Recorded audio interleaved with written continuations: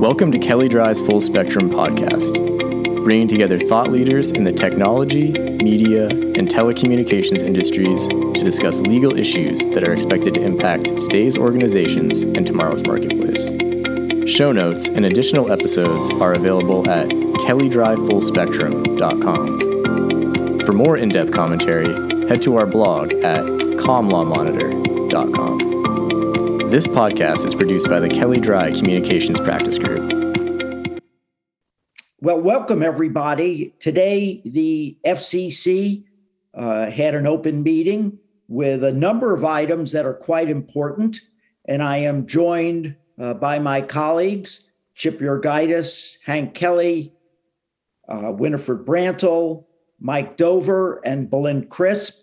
And we're here to talk about them, give you some brief insights. We have not seen the text of these orders. We've seen the drafts, but not the final text. And so we're going to give you, as I say, a few insights, and you're welcome to get with any of us to discuss these things further.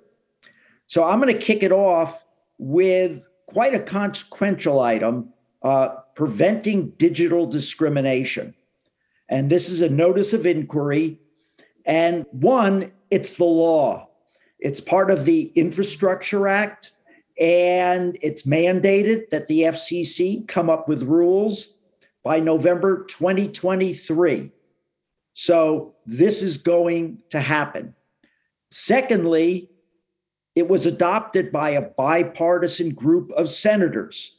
So this is no partisan action. There's real interest on both sides of the aisle on this issue of equitable access and preventing digital discrimination. Third point, there's not a lot of history here in the legislative record. There's no committee report. There's no discussion on the floor. So this law, which is all of about 1 page in length, is quite broad, and it just sort of is being tossed over to the FCC to grapple with.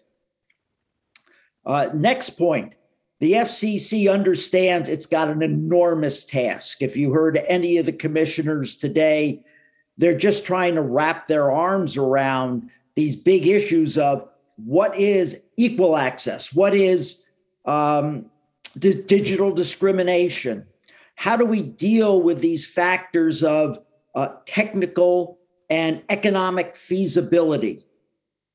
Now, in the law already, and for many years, it goes back to the Cable Act of 1984, there was a redlining provision there.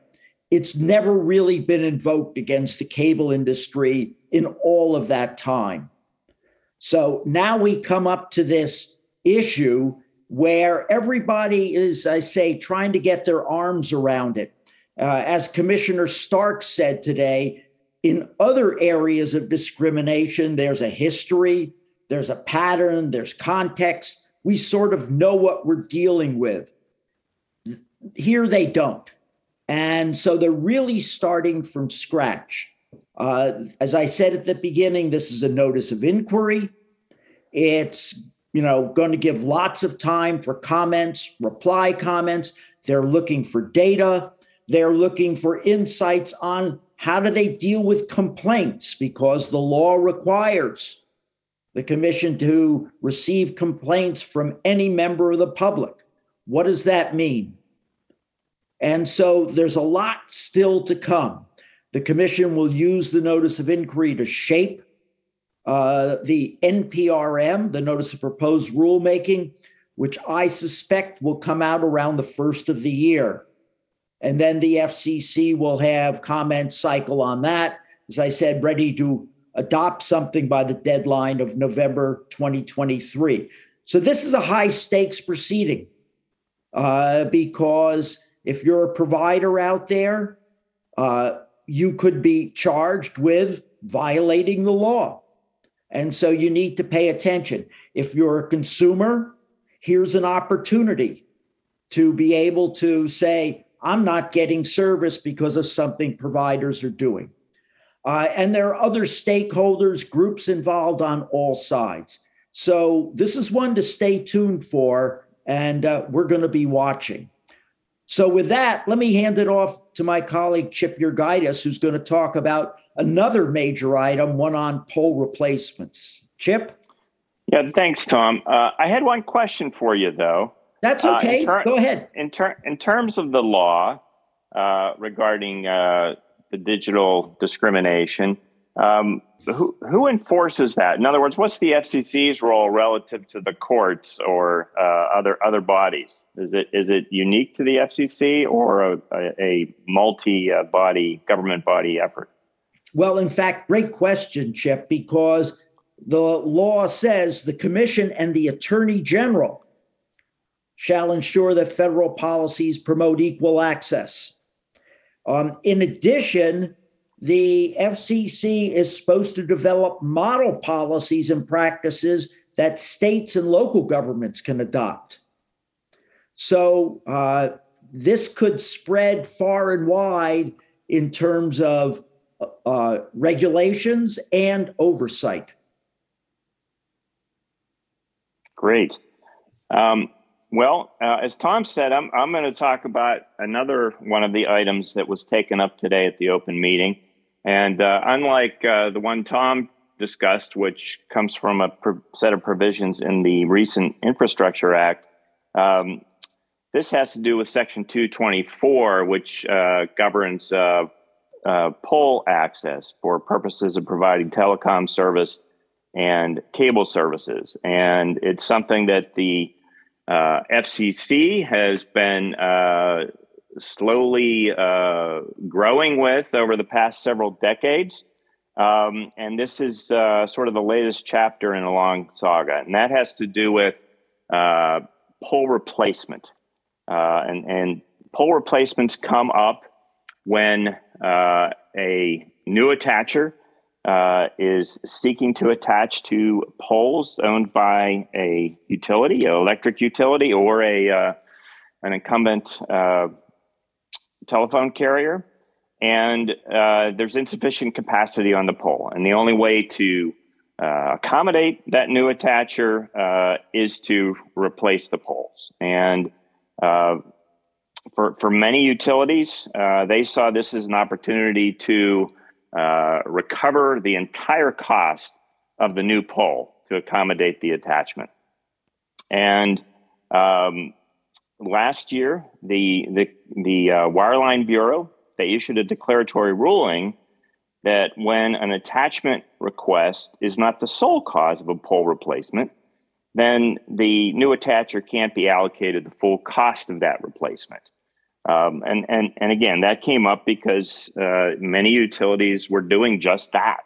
And they were doing just that when poles were scheduled to be replaced, when they were so-called red tagged, or when there was a violation that was of a nature that required the attachment, the pole to be replaced, but it hadn't been done yet. So they were,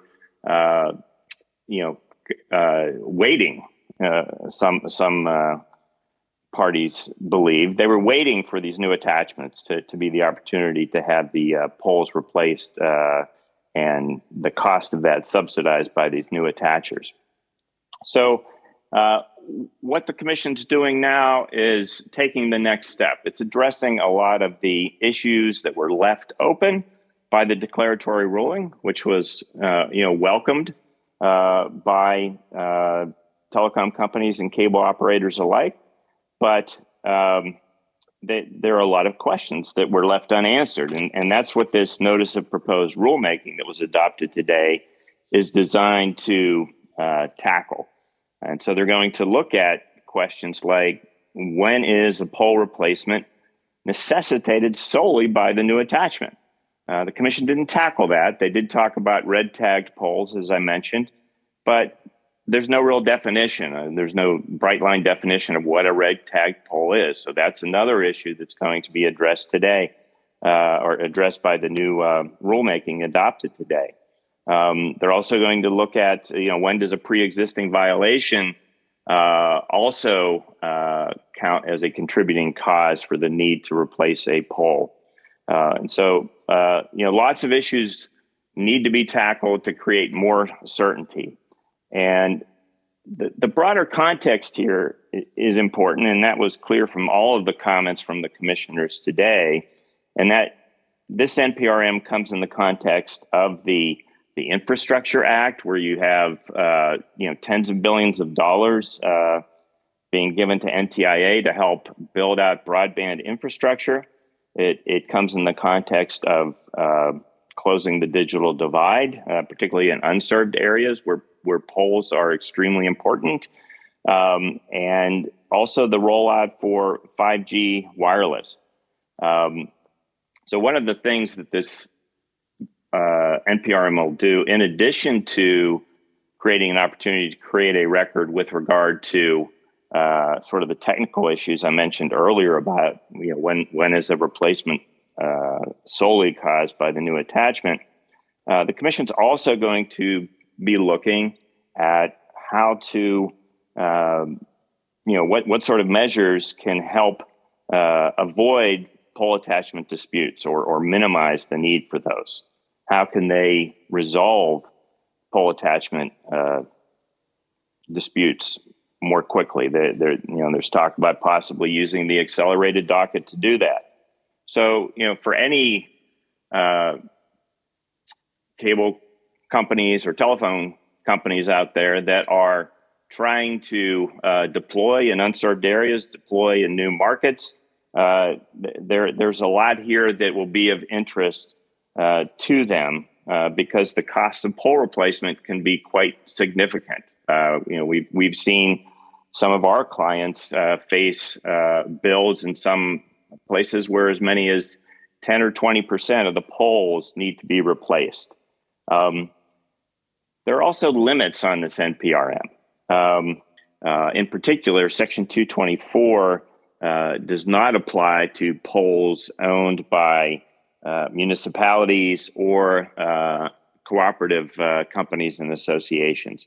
So whatever the Commission does here will not directly affect pole replacements regarding those poles. In addition, Section 224 is limited to pole access by telecom carriers and cable operators.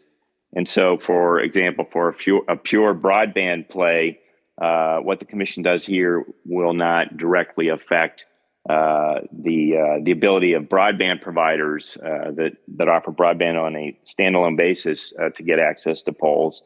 And then finally, Section 224 has another limitation, which is that the states individually can give notice to the FCC that they regulate pole attachments within their state, and they can do what's come to be called reverse preempt the FCC's jurisdiction. And in fact, there are more than 22 states today that have reversed preempted to the FCC. So again, what the FCC does here in this NPRM, as important as it is, will not directly impact regulation in those 20 plus states, although some states, of course, may look to what the FCC did and emulate that in their own regulations.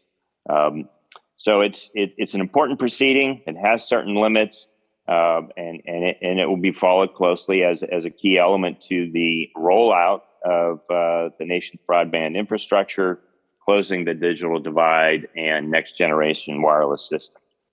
So with that, I'll hand it over to Hank, who's going to talk about a third item addressed in the open meeting today regarding rural healthcare. Thanks very much, Chip. Sure. So I've got kind of a feel-good report from today's open meeting. Today, as part of the continuing process, the FCC had announced its fourth group of approved providers of connected care, healthcare providers that are going to get some additional funding for the pilot program that the FCC has set up to sort of study how connected care and USF funding for connected care can really help improve rural healthcare needs of people that live away from physicians and need broadband internet access and mobile devices and equipment and an infrastructure in place to receive mobile healthcare and rural healthcare and broadband healthcare. So today's action by the FCC, they awarded 16 providers or projects with a total of $29.7 million going to the these connected care healthcare providers. I just kind of go back a little bit and describe a little bit about the Connected Care program. This was started back in 2020 with the FCC's final rules. They identified that they would provide up to $100 million from existing USF funds over a 3-year period to study how the USF funds can be better used to implement and do a better job of helping people in rural areas engage in telehealth.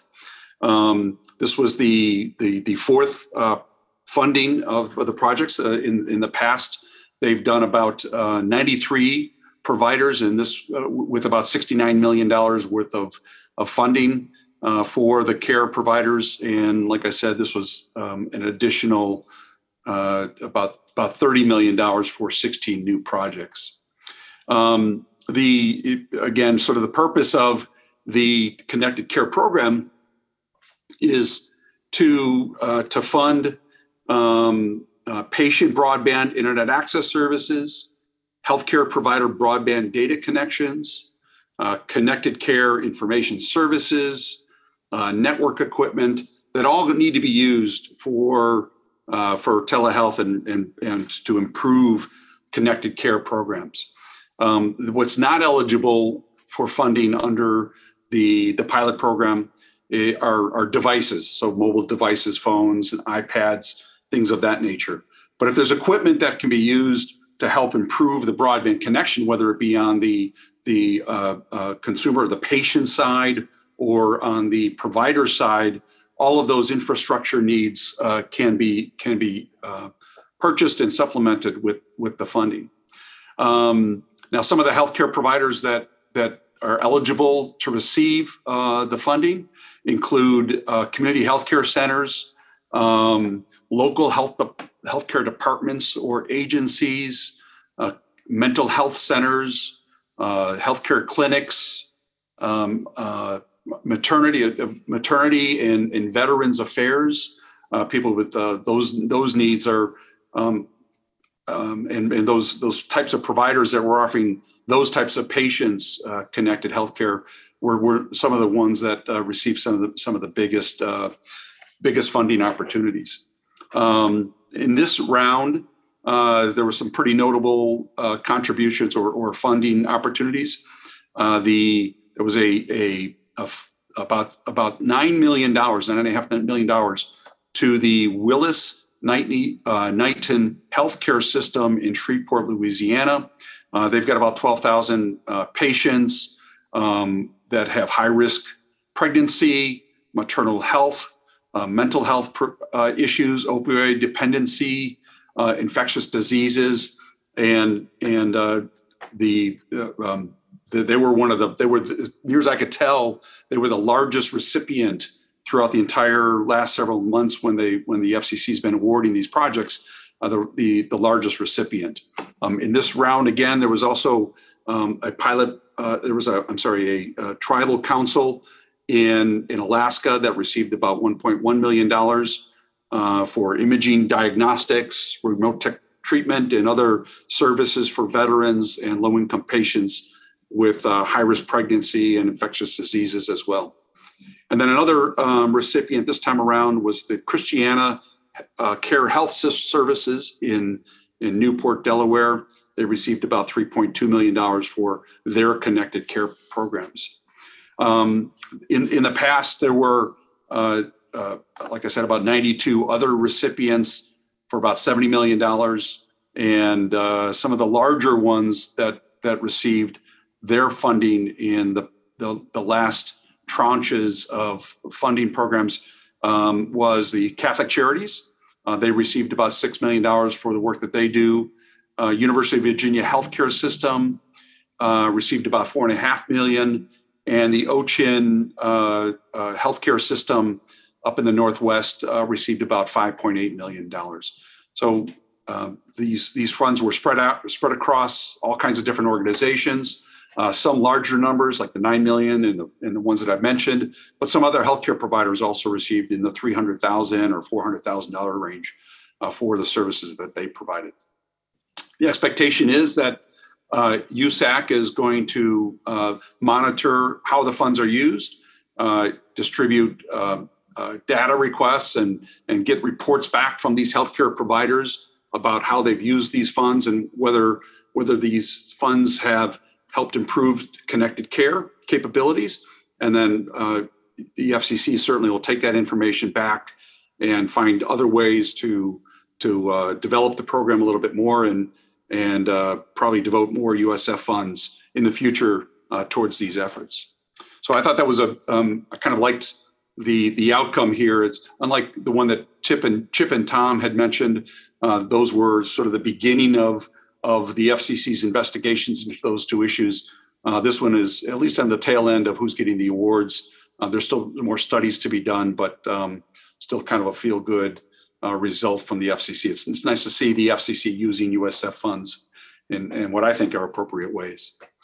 So that's the summary of that. One other item that we can just mention is that the FCC did revoke the Section 214 license for Pacific Networks Corp. And its wholly owned subsidiary ComNet.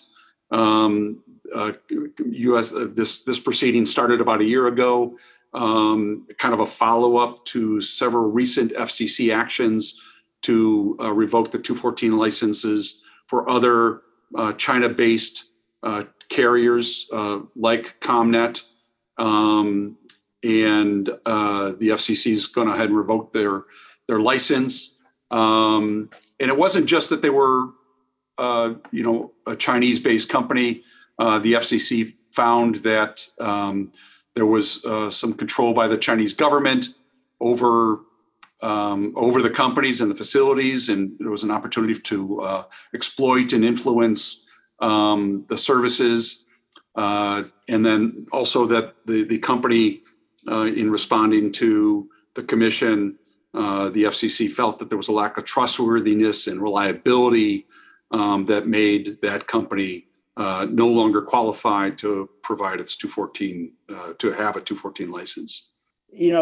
This raises certain interesting legal issues that others should be aware of regarding sort of the FCC's reach. Yeah. What it can regulate and not regulate out there. And people just should be aware in terms of, the reach in terms of Title I peers and others examining that because they interconnect around the world, including with various Chinese entities. And so it's important to think of that. There are also issues here that were raised particularly by China Telecom about private carriage, which is a federal concept, but it's a way of saying we don't need to be regulated by UFCC or get a 214 because we are private carriers. So people just should need to be aware of those things. There's, in other words, more to come here. Commissioner Carr, in his comments, raised those very points, and he said, should the commission, perhaps think about regulating other carriers who I guess do have that 214 authority and how they might interconnect with these Chinese companies that have seen their 214s revoked. So it's it's an effort to deal with the limited scope of the 214 revocation in light of the broader scope of how carriers provide their services today. Well, thanks, Chip. I should add there was one item also that was on the agenda that got pulled. It was a restricted proceeding dealing with, I believe, broadcasters and retransmission consent. It was an adjudicatory proceeding. and the commission came out with it a couple of days ago, where they had ruled in the past that a group of broadcast stations had violated their obligation to negotiate in good faith for retransmission consent agreements with AT&T. The broadcasters sought review, this time sought reconsideration, and in each instance, the FCC just slapped them down, is the best way to say it, and said, no, you violated the good faith rules, and you are liable for that. So for those of you who deal in the world of retransmission consent, this is a noteworthy decision. And with that, I think we've gone through all the items on the open meeting today. I don't know if my colleagues have anything else they'd like to add. No. Thanks for joining us today if you're listening this far into it. Well said, Chip. Thanks, everybody. Have a great day. And have a good day. See y'all. Bye. Bye now. The views and ideas expressed on this program are strictly those of the host or guests and do not necessarily reflect the views of Kelley Drye & Warren LLP, its staff, or management.